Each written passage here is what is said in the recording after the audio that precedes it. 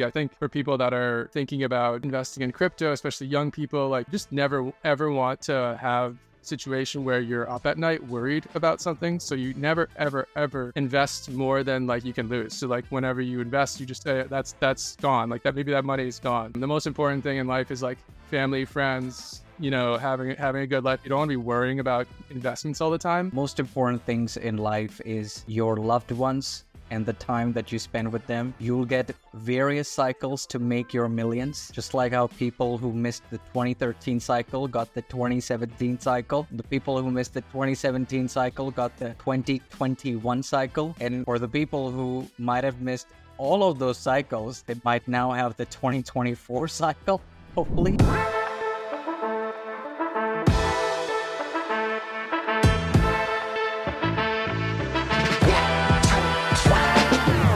All right, welcome everyone to the Christmas special episode of The Rundown with Shiv and Michael. Michael has got a really sharp jacket today, and for a change, I'm not wearing the black jacket that I get always comments that, don't I have any other thing to wear apart from black? But black is my favorite color. But for the Christmas special, I got my blue jumper on.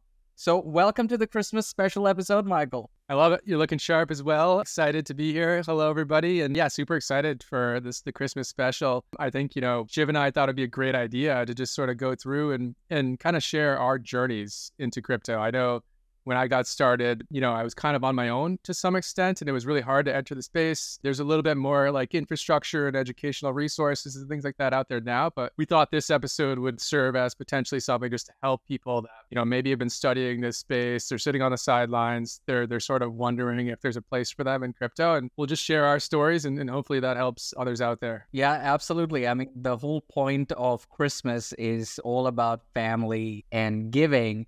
And I think that's why, rather than talking about the market, both Michael and I decided that since this will be the first Christmas special episode of The Rundown, let's talk about our respective journeys. My journey was not as much alone as it was Michael, but I've seen Michael's journey because I was in New York at the time when we got connected. And it's great that after 3 years, we finally collaborated for The Rundown. And now we're creating this repository where we get a chance to give back to the community, giving them the right education or the right resources to think. So can't wait to kick things off, Michael. So let me ask you the questions. You are my special guest on The Rundown today. Okay. At least for the starters, before the roles get reversed. But I want to start off about your story, man. I got mad respect for you. And that's why being somebody who is hard to work with, that's what people tell me that I am. I choose my business partners, people that I want to collaborate with, organizations that I want to collaborate with very acutely, not really driven by commercials as such, which you know. So great that I have a business partner and a co-host in you. Although I know your story, I think it's very important that our guests also get to know about Michael Nadeau and how he got into crypto. So let me bring my kind of like proof of work podcast hat back on with Michael Nadeau as my special guest. So Michael, it seems everyone that has made it to Web3 has a story about when they first learned about crypto. It used to be Bitcoin first for everyone, but now the ecosystem is really large with folks finding their way into the space with no interaction with Bitcoin. Like a lot of people get exposed to crypto with Dogecoin or Shiba Inu based on the tweets of some of the richest people in the world. I want to hear your rabbit hole story. What year was it? What were you doing? When did you believe like, okay, I need to double down and dedicate everything into crypto? Yeah, it's a great question. Like a lot of people, when I first started to learn about Bitcoin, I remember having like a visceral reaction to the first time I ever like saw it. And it was in the news. It was because of Silk Road. So this was like 2013 period, 10 years ago or so. And the Silk Road story was happening. This was like a black marketplace where they were using Bitcoin. It was one of the first actual cases of Bitcoin, which was illicit finance. That was the first use case. It's not the only one, fortunately. And so, yeah, it kind of came onto my radar like, okay, there's a digital currency, things being mined. Like it sounded so incredibly out there, but I had this visceral reaction to it. Like, I need to learn something about this. I remember asking some people, like some friends about it, and it was just kind of written off. It was just like, I don't know, it's something popped up in the news, like, don't worry about it, forget about it. I didn't go into the rabbit hole. unfortunately, at that time. I wish I had. But then it came around again, and I was fortunate to be working at MIT in the next bull run. So there was a bull run in 2013. There was another one in 17. And then this time it was a little bit different because there were people in my office that were into Bitcoin, and, you know, Ethereum was on the scene at this point. But for me, it was really Bitcoin was the entry point. And so I started to, again, it was really on my own, just trying to understand it. I wasn't really talking to friends and family about it at the time. I was just kind of doing my own thing.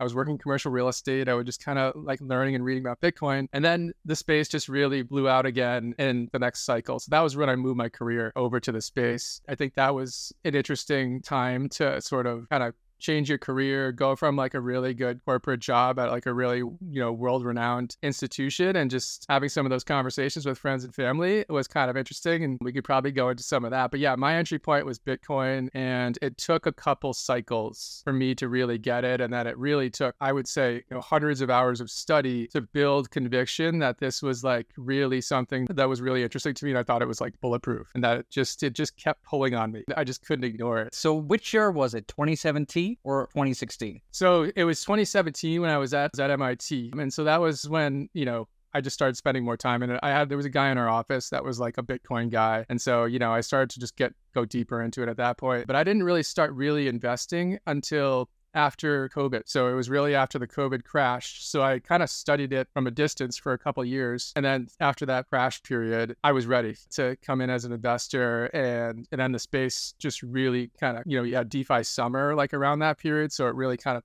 scaled out pretty quickly. And then I moved my career in thereafter. But yeah, Bitcoin was the first thing for me.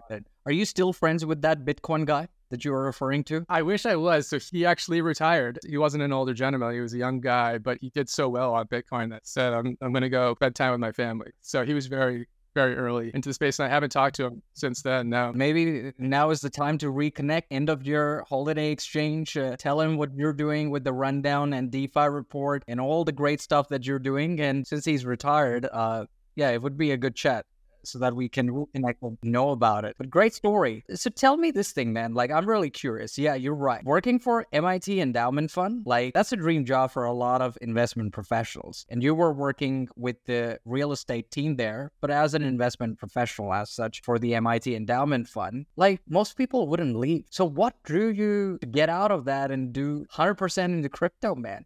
Like, a lot of people would say you're crazy. A lot of people said I was crazy, for sure. I think I got a little bit better over the years of just like allowing myself to get pulled towards different things and just be curious and not prejudge things. So I think that was like really important, to just have that curiosity and just like try to understand and not judge. That was where I was coming from. Of course, everyone else, you know, around you sees you as something, right? If you've done accounting and finance your whole career and you worked in real estate, like, people just view you as that.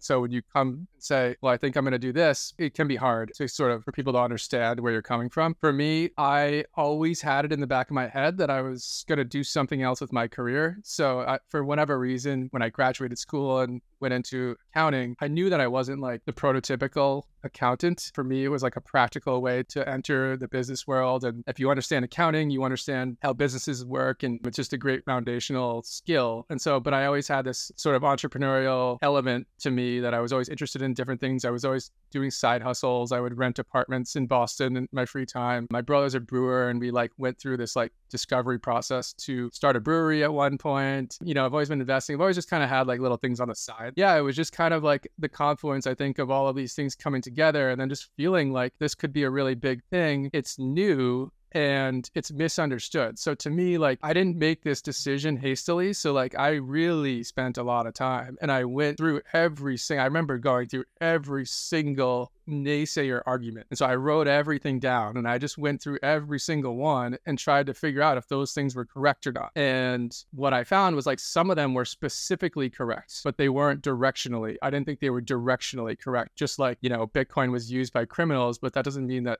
it's always going to be used by criminals, like every technology, things like that. So I was kind of going through that list, and then I basically took my study and I went around and just this is before I moved my career in. I started asking all my friends, family, about Bitcoin and crypto. And I tried to prove myself wrong. So I tried to find people to tell me why I was wrong, basically unpeel the logic of what they were telling me. So if they told me Bitcoin is only used by criminals, I would sort of try to logically unwind if that's true or not. And through that process, I realized that this is completely misunderstood in the market. So there's two opportunities. There's probably an opportunity from an investment perspective, and there's probably an opportunity from like a career or business or entrepreneurship perspective. If something's misunderstood and it's really early, that's where the opportunities are. And so I think that was the way to view it, that, just because nobody gets it doesn't mean it's not real. It's because that's actually the opportunity. And so that was kind of what gave me the conviction to move forward. And I'm also I grew up with three brothers. I'm an extremely competitive person, for good or bad. And so the fact that all these people were telling me, no, this is a bad idea, I kind of love like proving people wrong. So it was kind of like actually motivating and giving me the extra push to move in. So I think it's just a kind of a combination of all those different things. And yeah, you probably do have to be a little bit crazy to actually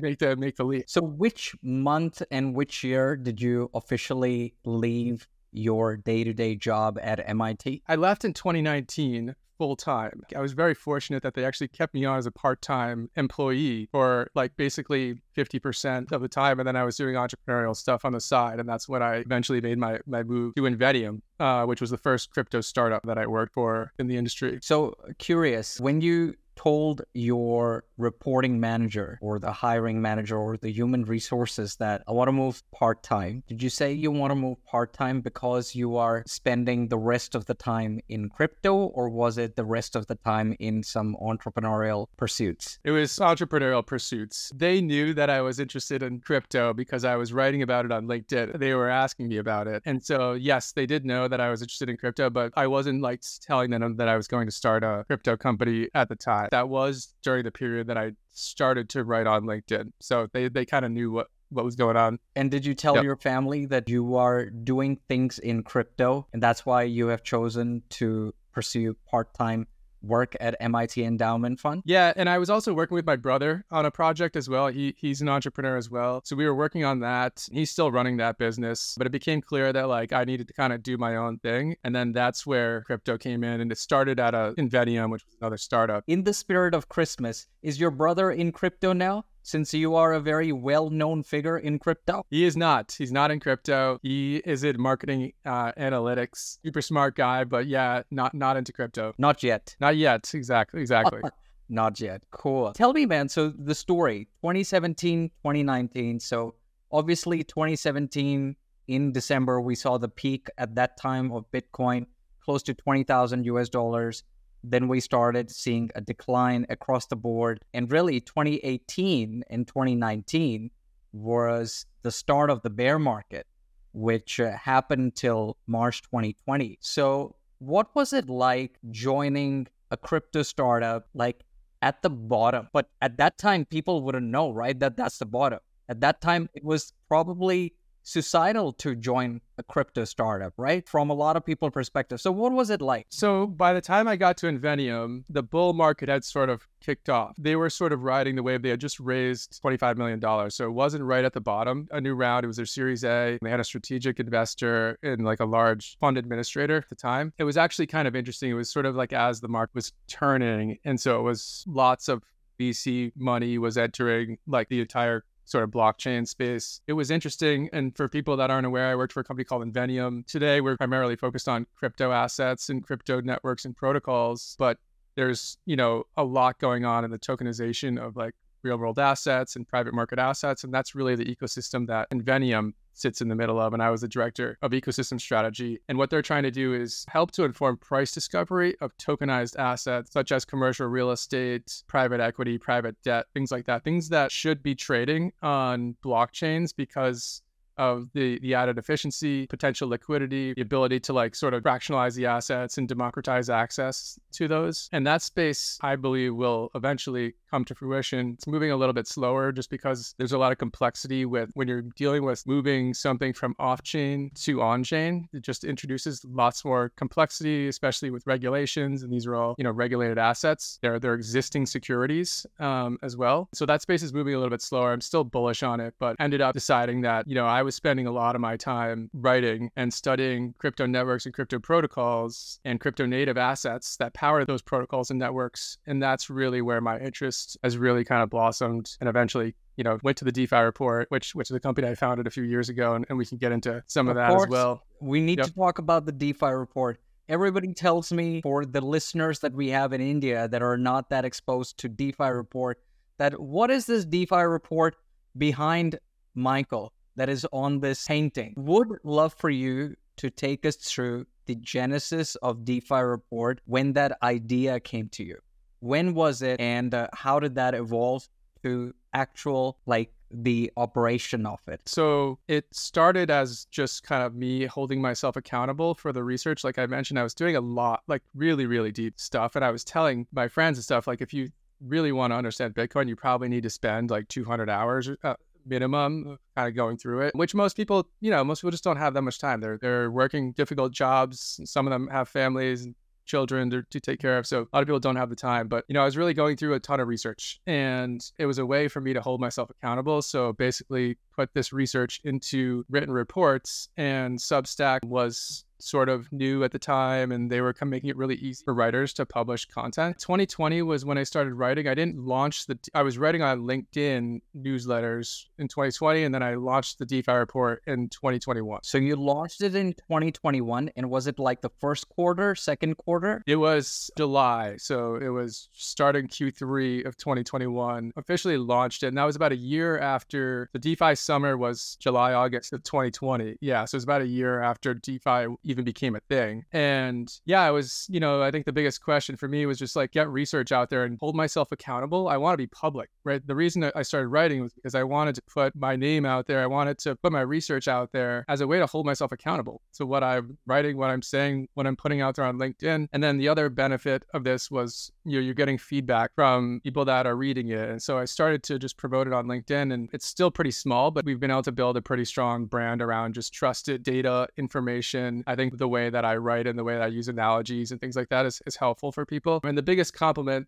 that I get from the DeFi report is when people tell me, like, I share your reports with my dad. Right. And then he just gets it. Right. Because the way you're writing it is a way that people can understand. So like, that's the goal. It's just like, break this down, help people understand it. It's sort of been this like sort of journey where over time people started reaching out to me and asking for consulting and things like that. This is like mostly through LinkedIn, which is an incredible tool for business for anybody out there watching. Start writing on LinkedIn and develop relationships and networking. It's just a really powerful tool. But yeah, I just started to get these inquiries and started to have calls and say, okay, maybe there's consulting here. I ended up leaving Invenium about a year ago. So I've been full-time on the DeFi report, and it kind of just stood up as a consulting business working with startups and asset managers. But the long-term vision for the DeFi report is essentially like a boutique sell-side research and data company. So there's, we've partnered with data companies from the start to really just be able to unearth all of the insights that are coming from on-chain, from all these blockchains and protocols. My view is that these are on-chain businesses and they have fundamentals, and there's ways to analyze these. And just like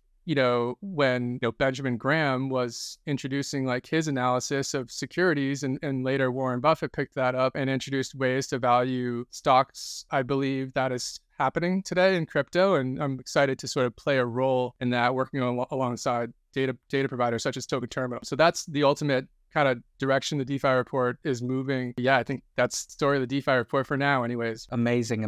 So yeah, look, LinkedIn is the reason that we both got connected. So I second what you said, that LinkedIn is a very powerful business tool, marketing tool, relationship tool. It's a very undervalued tool, and people should be more active, right from students of different subjects to professionals. A lot of value that you can gain through LinkedIn. But yeah, look, I still want to dig deep a little bit on the DeFi report. So you launched it in July 2021. When did the idea came? Like, when was the first time you came up with the name the DeFi report? Yeah, actually, it's a good question. I spent a lot of time thinking through, like, a lot of people were starting publications around that time and using their names. And so I was trying to think to myself, like, what if this actually becomes something bigger than what I think it is right now? It shouldn't be my name. That was the first thing that I determined, that it shouldn't be my name, because if I want to sell it at some point, then it has to have its own name and its own brand separate from me. And so the DeFi report was just a simple name that I thought, this is something people may be searching this on Google, and it will just, it'll have it's a good search term. So that was one thing. It's really simple. It's easy to remember. We wanted to make sure that the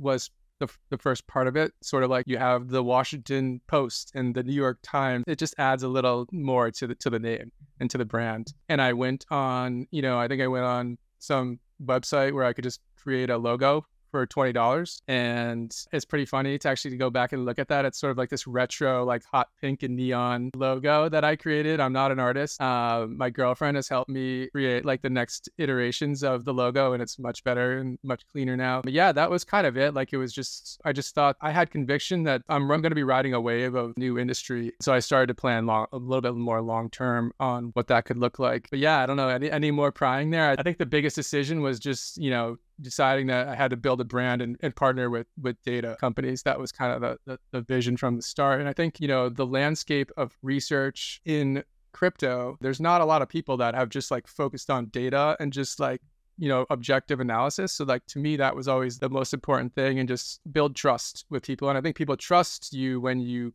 communicate clearly and they can understand what you're saying. And that's part of building the brand, is building trust as well. Absolutely. Now look, in crypto, everyone wears 3 or 4 hats. You, like many of us, are long-term investor in this space. Let's move on to your approach to investing in crypto, because that's what a lot of listeners would like to know. What is Michael's personal investing approach in crypto? For sure. And yes, lots of people wear different hats. I feel like I'm wearing 10 right now myself. But yes, I mean, I think most people, this is one of the fascinating things about crypto, is you've birthed a new industry that is a technology industry, right? I think most people think crypto is like just a gambling industry or something, but this is, I believe, what we have birthed is a new data infrastructure for the internet. And the interesting thing about crypto is that though there are investable assets as part of that, so the infrastructure is investable as if you were investing in internet protocols in the early 90s. So the industry has this, like, everybody's investing. Even if you are just an operator, almost everyone has investments, which I think is kind of interesting. And I don't know if there's ever been like another like industry that gets birthed like that. So there's this financial element that just bleeds through everything in crypto. As far as like my strategy with investing, it's very long term. So I'm not a trader. And, we talked about it earlier, like with my Bitcoin investment, like it took me a while to make that. Like it's mostly me just studying data and studying the markets and studying the like crypto Twitter and behavioral activity and things like that. And then identifying like kind of where you're at and like the big cycles and just playing long-term games. That's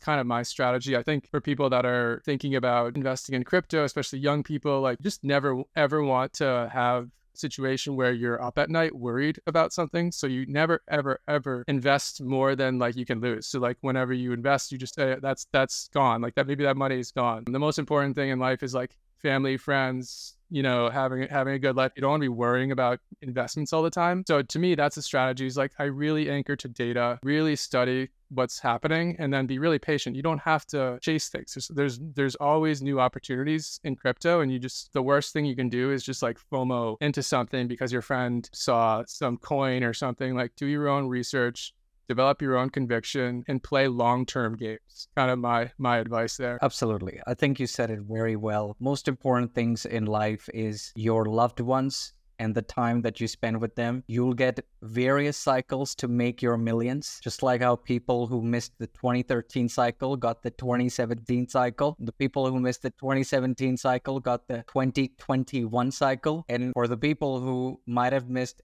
all of those cycles, they might now have the 2024 cycle, hopefully. I think very well said. And if there is one message so far that you should take out from Michael's journey, is definitely this one. But Michael, coming back to the future, what is your vision for how Web3 and crypto will play out in the coming years? Yeah, so I sort of hinted at it a few minutes ago, but yeah, my view here is that everything comes back to data. And so this is really the study of like having conviction with crypto and Web3 crypto. And when we talk about crypto, I'm talking about public blockchains and protocol. And so to me, what those things are doing is essentially installing a new data layer into the internet. And so as we do that, we've sort of financialized the ability to invest in those networks and the assets that power them. And so that's the first phase of crypto, is this like sort of bootstrapping, this wild west, this like period of innovation where we don't really have like perfectly clear use cases. They're starting to emerge. This is very normal for any innovation cycle. So we're kind of in the middle of that. The next phase of this, in my opinion, is a more sort of maturation of the networks themselves, the use cases for them, and then regulation around the markets. So regulation around how projects can release tokens, how investors can access those tokens, those types of things. So it becomes a little bit more of a clear regulation, clear consensus in the market for use cases. And once that plays out, then you get the real sort of hockey stick growth. And that's when almost every Fortune 500 company has a blockchain project and they're building out. And we're seeing certainly plenty of signs of that already. So I think we're sort of heading into that period. And then, just over time, just kind of like the internet, it'll just sort of bleed its way into like every single business model on the internet because you're installing a new data layer. And so that is going to impact, I believe, just about everything on the internet over a long enough arc. And so that's like the high level thesis for me. Started with Bitcoin. Now we got Ethereum, and you have like these new applications, and there's really like a couple different revolutions, if you will, or evolutions. Like Bitcoin is kind of off to the side. That's like digital gold. It's sort of a money thing. You have Ethereum, that's smart contracts, and that's the ability to do, DeFi and lots of different, applications, NFTs, and how that's going to impact lots of different industries. But yeah, that's kind of the arc, I guess, is just this is a new data infrastructure. That's the most important thing to understand. And over a long enough period of time, I think it's just going to slowly seep its way into everything, but it's infrastructure. So most people will just be using an interface, a web interface or a mobile phone, and they're going to be interacting with blockchains underneath and not really know it. Kind of my view anyways. Amazing. Yeah, look, I also agree. I mean, at the end of the day, blockchain is a distributed ledger technology. So for people who know what blockchain is, apart from just the buzzword, it is all about data. So well said. So Michael, I think it's time for a role reversal. And I'm actually on the hot seat now, which I'm never, because I'm so used to being the host of a podcast rather than a guest of a podcast episode. It's been a while since I've been a guest, for a podcast episode. So all those people out there, I'm still available as a guest for a podcast episode. But yeah, Michael, time for role reversal. You got any questions for me? Let's do it. Let's put you on the hot seat. You've been involved in crypto now for a number of years. Like, I think sort of similar to me, I'd love to hear like your experience as you came into crypto. You were working at one of the largest banks in Australia, really solid, traditional finance background. What happened? Like, what was it that like sparked your interest in crypto? And like, how did we get here? How did you end up on a podcast with me? Yeah, that's a long story. So I need your help in order to interrupt me if I'm making this into a 1-hour special. But yeah, I'll try to be as concise as possible. So I'm an Indian-born Australian. So I was born in India, and then at a young age, I moved to Australia. India, as you know, the GDP per capita of the country is less than $3,000. It's the most populated country.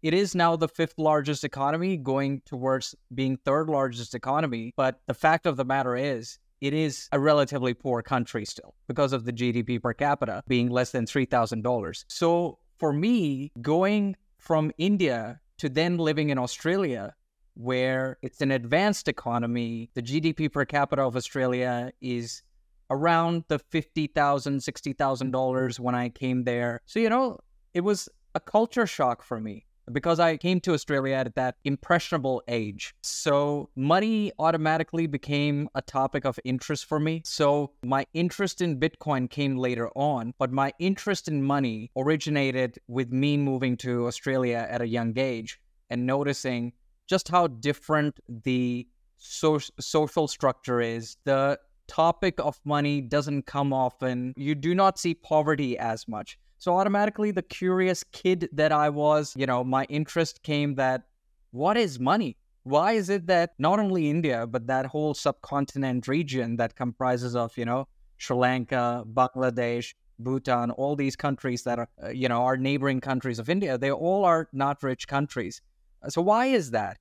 So that got me into politics, all of that. So I was interested in finance, did my undergrad in accounting and finance, got a job in traditional financial services, worked for close to 5 years in wealth management and 2.5 years in National Australia Bank. And yeah, look, over time, I just realized that this Bitcoin thing that really sparked my interest, even though I had heard about Bitcoin in 2011, and I regret not doing anything about it because I thought it's a Ponzi scheme at that time. But it was in 2016 when I was working in wealth management and I was tracking alternative assets, as a research topic for our clients, that I got exposed that Japan was looking to legalize Bitcoin in 2016. So that sparked my curiosity. That was my rabbit hole moment. The more I self-educated myself, the more I was like, okay, this could be the next big thing. This could be the future of money. So self-educated by myself, and then participated in the 2017 bull cycle. So did decent for myself being a participant of that, and then used those funds to self-fund my MBA and come to your country, to New York University Stern School of Business, to study MBA and study blockchain academically. Yeah, so that's my story of how I got into crypto. I love it. So you used some of the proceeds to further educate yourself on crypto, and that sort of leads me to like the next question. So you've decided, okay, this is really important. You've done well in terms of your investments. How did you end up at like NYU? And like, I'd love to hear just a little bit more about the experience. This was around the 2020. Was this during COVID that you ended up? So during COVID, you're by yourself in New York, COVID, which is probably the worst place in the world to be. And then somehow out of this, you end up writing a book called Protocols of Money. So I would love to hear like that, what that period of your life was like. Yeah. So look, when I came to New York, nobody knew that COVID is going to happen. So I landed in New York and, was so buzzed, started my term, did one entire semester, and then COVID happened. I think it was end of March that New York was locked down along with other regions. So it was really end of March that we had the lockdown. So I got a lot of good opportunities prior to March 2020 to build my network in New York City. Shout out to Professor Ian D'Souza, who's a professor of blockchain, behavioral finance, and venture capital at NYU Stern School of Business, who was really my mentor at that time. And I thought I knew a lot about crypto when I entered his classroom for the first time. But after the first 2 classes, I realized I still have a lot to learn in crypto. So really shout out to him and all of my classmates that were there in the classroom. But yeah, coming to writing the book. So yeah, March 2020, we entered lockdown, and you are right. The first wave of COVID, people have actually forgotten about COVID. I'll be just blunt. And I'm just amazed at the human consciousness of our generation and future generations. For something such big of an event, we've kind of like forgotten about it. It's like when the World War II happened, you saw that generation talking about World War II or remembering the learnings from it and evolving for like decades. But I think our generation and the future generation will live in that TikTok style that we forget even major events like COVID very soon. But yeah, like first wave of COVID that happened, New York City was the epicenter. Like it was terrible. So yeah, our classes became online. We still studied, but it was online. And because we were locked out, I was living in East Village in my 1-bedroom apartment. So as a result of that, I was living alone. You can't really go out because people were scared for their lives. So I literally had nothing better to do, but I still had the energy in me. So I was like, I consulted my Professor Ian D'Souza. I'm like, I can't network anymore, because we're living in an age of chaos. At least that period was, people were losing their jobs. It was just chaos at that time because nobody predicted what happened. So I just doubled down on research. And something that was dear to me was, again, the topic of money. And for me, I always go to first principles. I have always been a good student of history. So it became natural to me that, look, why don't I do research on money and what could be the evolution of money in the form of Bitcoin, or possibly Ethereum with its smart contracts technology. Because you're right, at that time, the DeFi summer was heating up. And that is something that I got exposed because of me being in NYU. Otherwise, when I was in Australia, I wasn't necessarily introduced to the concept of DeFi, but it was when I got to New York and started studying, then I got exposed to, the Synthetics protocol, which is founded by an Australian guy, coincidentally, but like Compound Protocol, all these protocols I got exposed to before they actually publicly launched. So yeah, I had nothing better to do. Being stuck in my East Village apartment, I already knew the history of money, but it was about doing that primary and secondary research, talking to professor, doing that secondary research and creating a manuscript, because we were stuck there for 2 months. And as you know, being an American, if New York City is not shut down, you can spend a lot of time in New York outside study or work and never get bored and still be like, I need more time. But because the city was shut down, I literally had so much more time and energy that I can devote to. So in a matter of 4 months, I was able to, because I was stuck in my apartment. So in a matter of 2 months where I used to go to Target and come back with groceries, I just used to study for the semester and used to do research. So by 4 months, I was able to create like a good enough manuscript. I presented it to professor. He loved it. And by the time I graduated, he supported me with it. It became really like an NYU student community project where students from NYU Tisch School of Arts helped me with the digital marketing, helped me with the promo video and all. And in January 2021, it was published then. Very cool. Can you tell us a little bit about the book and just like, what was the thesis? Are you seeing it play out? Like it's been a few years now, but yeah, Protocols of Money. I'm curious, like, what is a takeaway for someone? I know it's up on Amazon. It's got a ton of reviews. And so, yeah, I would love to hear maybe what's the takeaway from that. Yeah, absolutely. So look, for the first 1 year, we had a digital marketing. We, actively advertised it on the platforms and quite generous that it did well. For the first month, it was on the top 10 Amazon hot releases in the economic history category, because the book Protocols of Money is a primer on the history and evolution of money. And that's where the whole thesis was, that what we are witnessing with Bitcoin, and if somebody knows the genesis of Bitcoin, which I've covered in my book as well, is that it was supposed to be a monetary instrument. I mean, that's the intention of it. That's what it mentions in the white paper. If you see the 3rd of January 2009 Genesis block, it's written over there in the hidden message that the Bank of England governor is bailing out another centralized bank. You know, when you study about Bitcoin history and you go to bitcointalk.org, which is a gold mine of information, which not many people leverage, but it's a gold mine of information where Satoshi, for at least 1.5 years, actively talked. Hal Finney actively talked that it's already there. The idea was that this is an experiment. We do not know what it could be, but this is an experiment, and this is a monetary experiment. And given my economics background in undergrad, and also during my MBA as well, I did economics at NYU, I realized that money has evolved over time.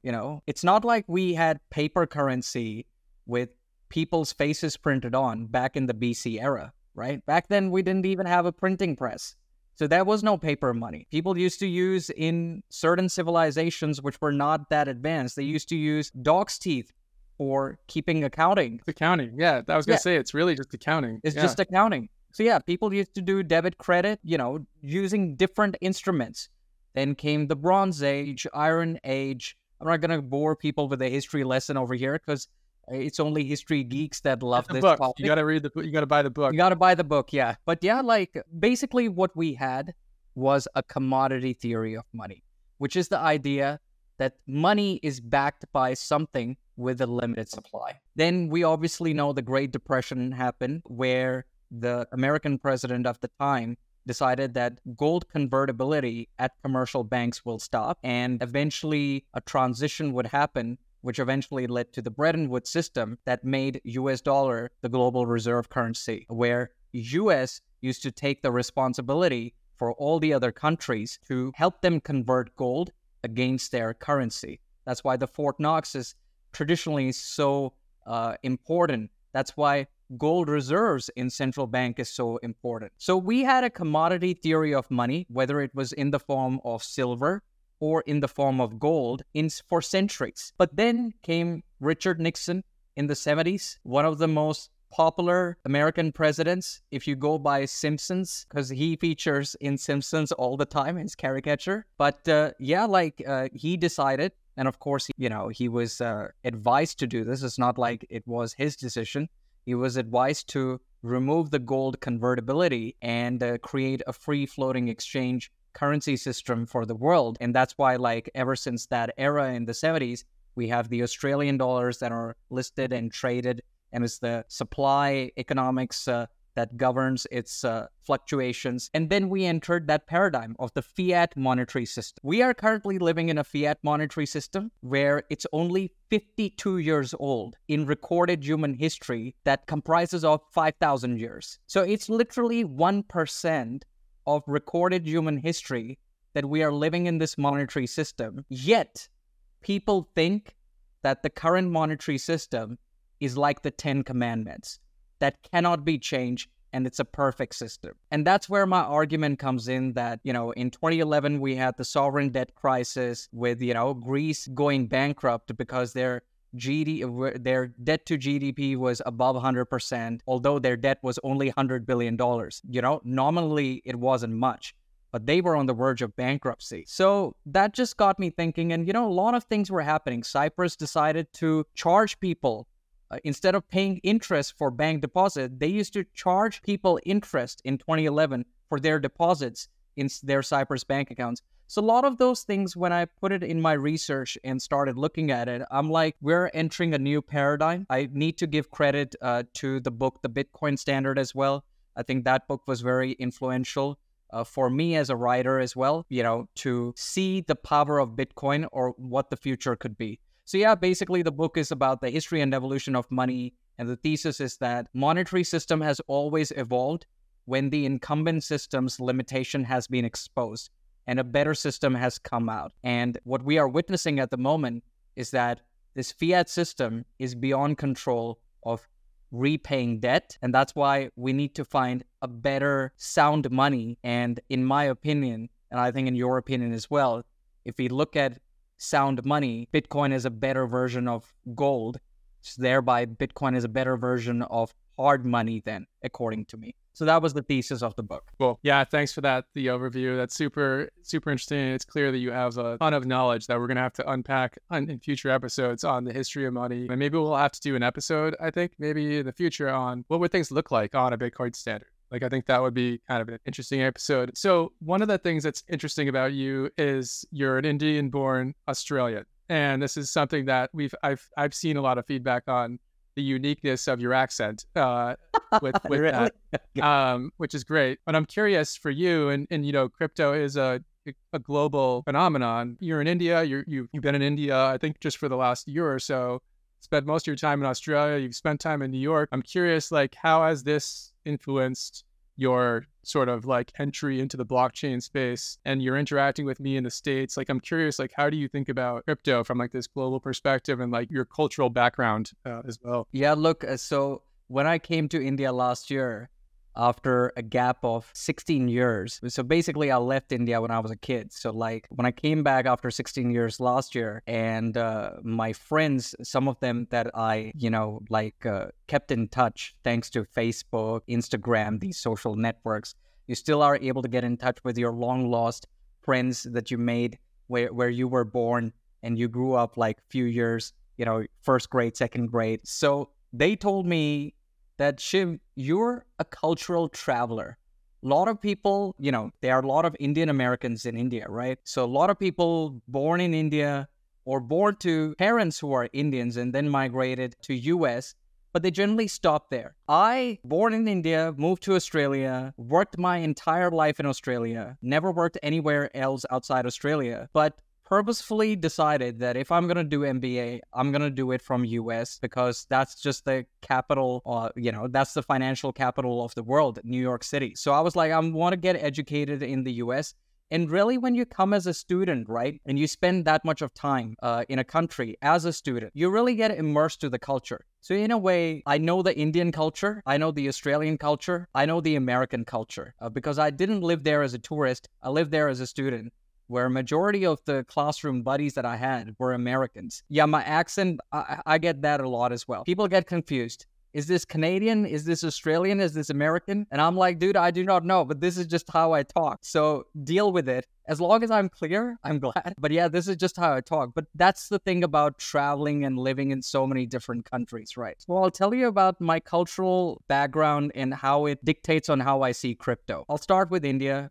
India is very new to capitalism. India was a socialist country, much like the former Soviet Union prior to 1991. So during the breakout of Soviet Union, it coincided with India opening up for business and becoming a capitalist economy. So the capitalist India is actually only 32 years old. So for them to adapt to the capitalist system, being 32 years old, capitalist economy, they still are not that open to crypto. Australia, comparatively, much more open to crypto. A lot of innovation happening there. America, you know it very well. Despite all the chaos among the regulatory silos and the agency that are there and the politics, all the innovation that we see in crypto is actually originating from the US. Crypto is very forward thinking in countries like America and Australia, but in India, not so much, despite having a significant human talent pool that can contribute to it. And one of the examples is Polygon, of course, which is founded by Indian founders. But yeah, I think perception of crypto, the difference between India, Australia, and America is probably because India is very new to the whole capitalist mindset. And I think that would be a fair argument to be made for China as well. The only caveat between China and India is that India is a democracy. So we have elections over here, just like you have elections over there for a president. We have elections over here for the prime minister. China, as you know, is under, the communist parties. You don't have voting. You don't have a democracy there. So that's why they can pass laws without any difficulty. But if you look at China history as well, they are also very new to the whole capitalist economy. It's just that it's state-sponsored. So the fact that India and China are not that pro-crypto in comparison to America and Australia, despite having significant human talent pool in both these countries, is more to do with them adopting capitalism as an ideology very recently in comparison to Australia and America. Super interesting. Yeah, super interesting. And we're seeing like other areas as well, like Dubai is kind of like a hotbed. You've got Singapore, you've got even Hong Kong is a really growing market now for crypto. So it is fascinating to see this playing out. I'm curious, like when you think about the global landscape, like how do you see this potentially impacting places like Southeast Asia, Latin America? Like what's your kind of thinking for those types of regions? I'll be quick in this thing because we cover that generally as well during our normal rundown episodes, or will in the future. But yeah, look, I think BlackRock's Spot Bitcoin ETF, when it gets operational, it's only a matter of time before other countries start creating frameworks to create a formal industry out of crypto, or at least Bitcoin and Ethereum at the very least. I know that having been in India, especially this year, I get a lot of queries because I'm a professor at 2 business schools over here. So I get a lot of queries from actual senior executives who are in the traditional financial space in investment management, inquiring about pretty much what we talk about in the rundown on a weekly basis, which is how do you value these things? How do you know whether this crypto is good and this crypto is not good? So it's only a matter of time. And I think BlackRock Spot Bitcoin ETF is going to play a huge role to it, predominantly because they own $10 trillion of assets across the world. Now, that's a size that you can't ignore. Australia, India, you combine both of these countries' GDP. Actually, even if you combine the GDP of Germany in 1 year, as much output that these 3 countries combined produce, even more than that BlackRock owns in assets. So when BlackRock comes in, it's basically telling the world that this is a legitimate asset, despite what people in some big banks might say. Interesting. And then I think our last question to wrap it up here, and I know this is the interesting thing. I'm actually curious about it myself. You're an angel investor as well, and not just, investing in crypto assets like Bitcoin, but investing in startup companies and owning equity. And these things don't necessarily have tokens. You're buying equity in a crypto business. I'm curious, like, what are some interesting things you learned being part of that space? And then, like, how do you think about investing in equity, right, in a crypto company versus potentially a token of a similar type company that actually has a token in the market? I'm curious.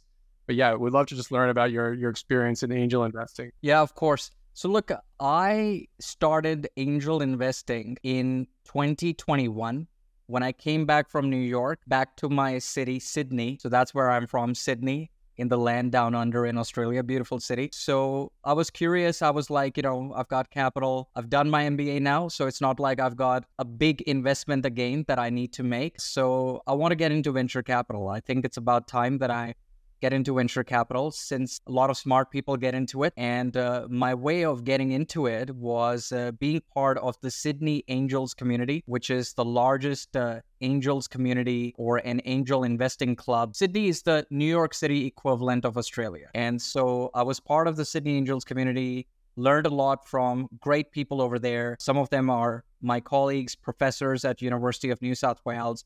Some of them have been angel investors for decades, Adrian being one of them, great guys over there. So learned a lot of them on how to do due diligence in startups, invested in an AI startup based out of Sydney. And then I got an opportunity. A friend of mine said that we have been given a mandate to start a Web3 fund vertical in Australia. And I was having talks with my friend Rachel Levine, who was the general partner of the fund at that time. And she said, like, you wanted exposure to venture capital. I need to learn a little bit about crypto. So why don't we create some sort of a partnership? And so I invested my personal capital in MHC Digital Finance Web3 Fund, which is based out of Sydney. And through that investment vehicle, we invested in 6 crypto startups. Some of them have become write-offs now, but some of them had their token generation event, Ethereum being one of those startups. And because they had a token generation event and it has like a token unlock setting, we were able to liquidate and, able to generate positive returns for that. But then there were certain portfolio investment of ours like DigiBuild, which is based out of the US, which is an enterprise blockchain software catering to the construction industry. So it doesn't have any token element to it. It's strictly an enterprise blockchain. It's not permissionless. So enterprise blockchain software. So we own equity in it. It's raised a recent round again. It's doing well. So that has been my experience in crypto startups through that investment vehicle. I thought it's important that I give you the genesis on how I got into angel investing. And yeah, last year I came to India. I invested in an edtech company. Since I came to India, I wanted to be an angel investor in Indian companies as well. I recently took a profitable exit from it. And that's my drive in education came from ever since I came to India last year.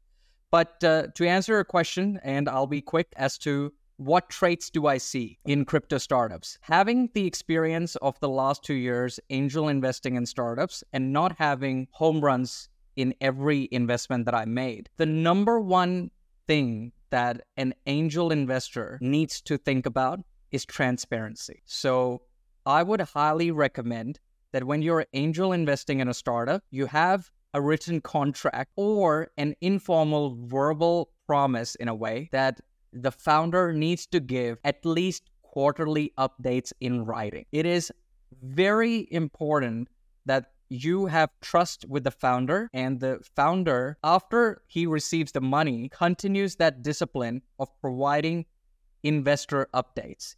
Because if you don't get transparent investor updates, that's a red flag right there.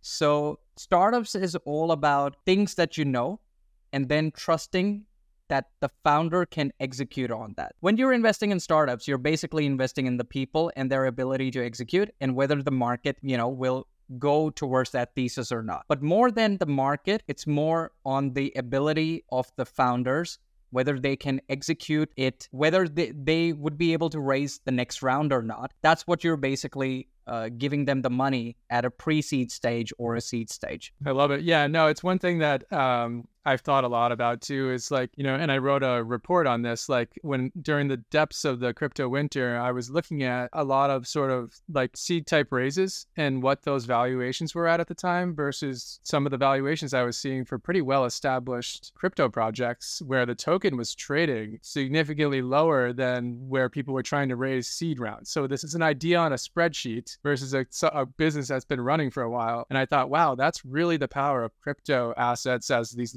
if you're investing at that level, at the seed stage where you're making pretty bold bets, pretty risky bets, but to be able to access liquidity is just this incredible thing that venture capitalists get with crypto. Yeah, super interesting. We'll have to maybe dig in a little bit deeper, but this has been great. I hope, people get some value. I hope there's maybe a couple nuggets in here, just learning about Shiv's story, learning about my story, where people hopefully can have some takeaways in how they approach the industry from an investment perspective, maybe coming in, looking for a job in crypto as well. So yeah, I hope everybody enjoyed the episode. Absolutely. And look, before I close off, I do want to know all the feedback that you got about my accent. What did they ended up thinking? What is my accent? I hear unique. Unique is the word I keep hearing. And I think unique is a compliment. I think you should be taking that as a compliment. I take that as a compliment. Cool. But yeah, look, on that note, I really wish everybody a Merry Christmas, Merry Christmas to you and your family as well, Michael. Yeah, everybody have a safe Christmas, enjoy Christmas, and we'll see you next week. Happy holidays. Thanks, everybody.